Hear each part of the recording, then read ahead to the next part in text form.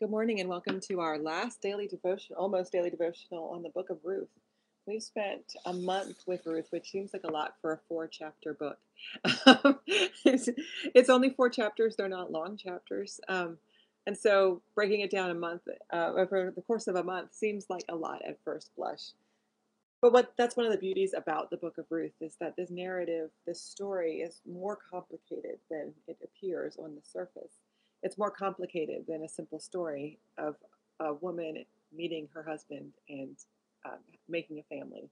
There's so many things at play here. Now, one of the interesting things about the book of Ruth is that if you are Jewish, you find this story in a different place in your Bible. Um, in the Christian Bible, we find it just after Judges. It's considered a history book. It's part of our historical section.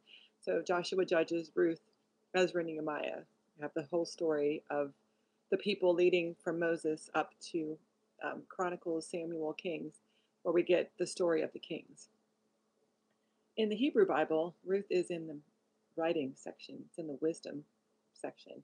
It's considered a book that is best used for gaining wisdom about life, about how to live your life, which is it's a different way of listening to Ruth. When we're listening to it, not as a history to learn history of Israel and its peoples, when we're listening to it for wisdom, that gives us a different perspective. According to the rabbinic tradition, the main theme of Ruth, the main purpose of Ruth, is the idea of loyalty, of faithfulness. And it's not blind loyalty, it's not blind devotion, but the idea that loyalty is born out of our caring and our compassion and our commitment to one another.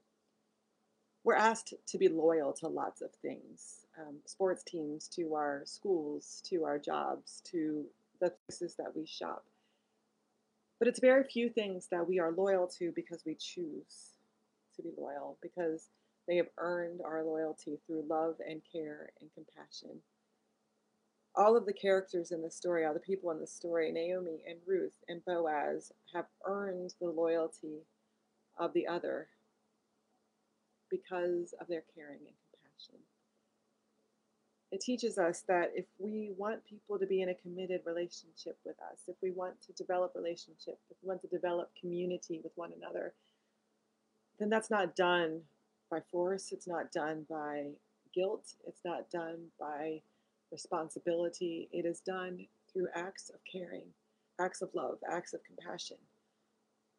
That if we want people to be involved in our lives, that we have to also be interested and involved in their life. This reminds us that God earns our loyalty. That God has earned our loyalty over and over again because of God's compassion, God's care, God's continued involvement in our lives. Every time we experience an act of God's grace, that earns our devotion and our loyalty to God. And so if there's anything that we can learn from Ruth, it's the value and importance of genuine care, of genuine compassion, of genuinely reaching out to someone with arms saying, "How can I help?"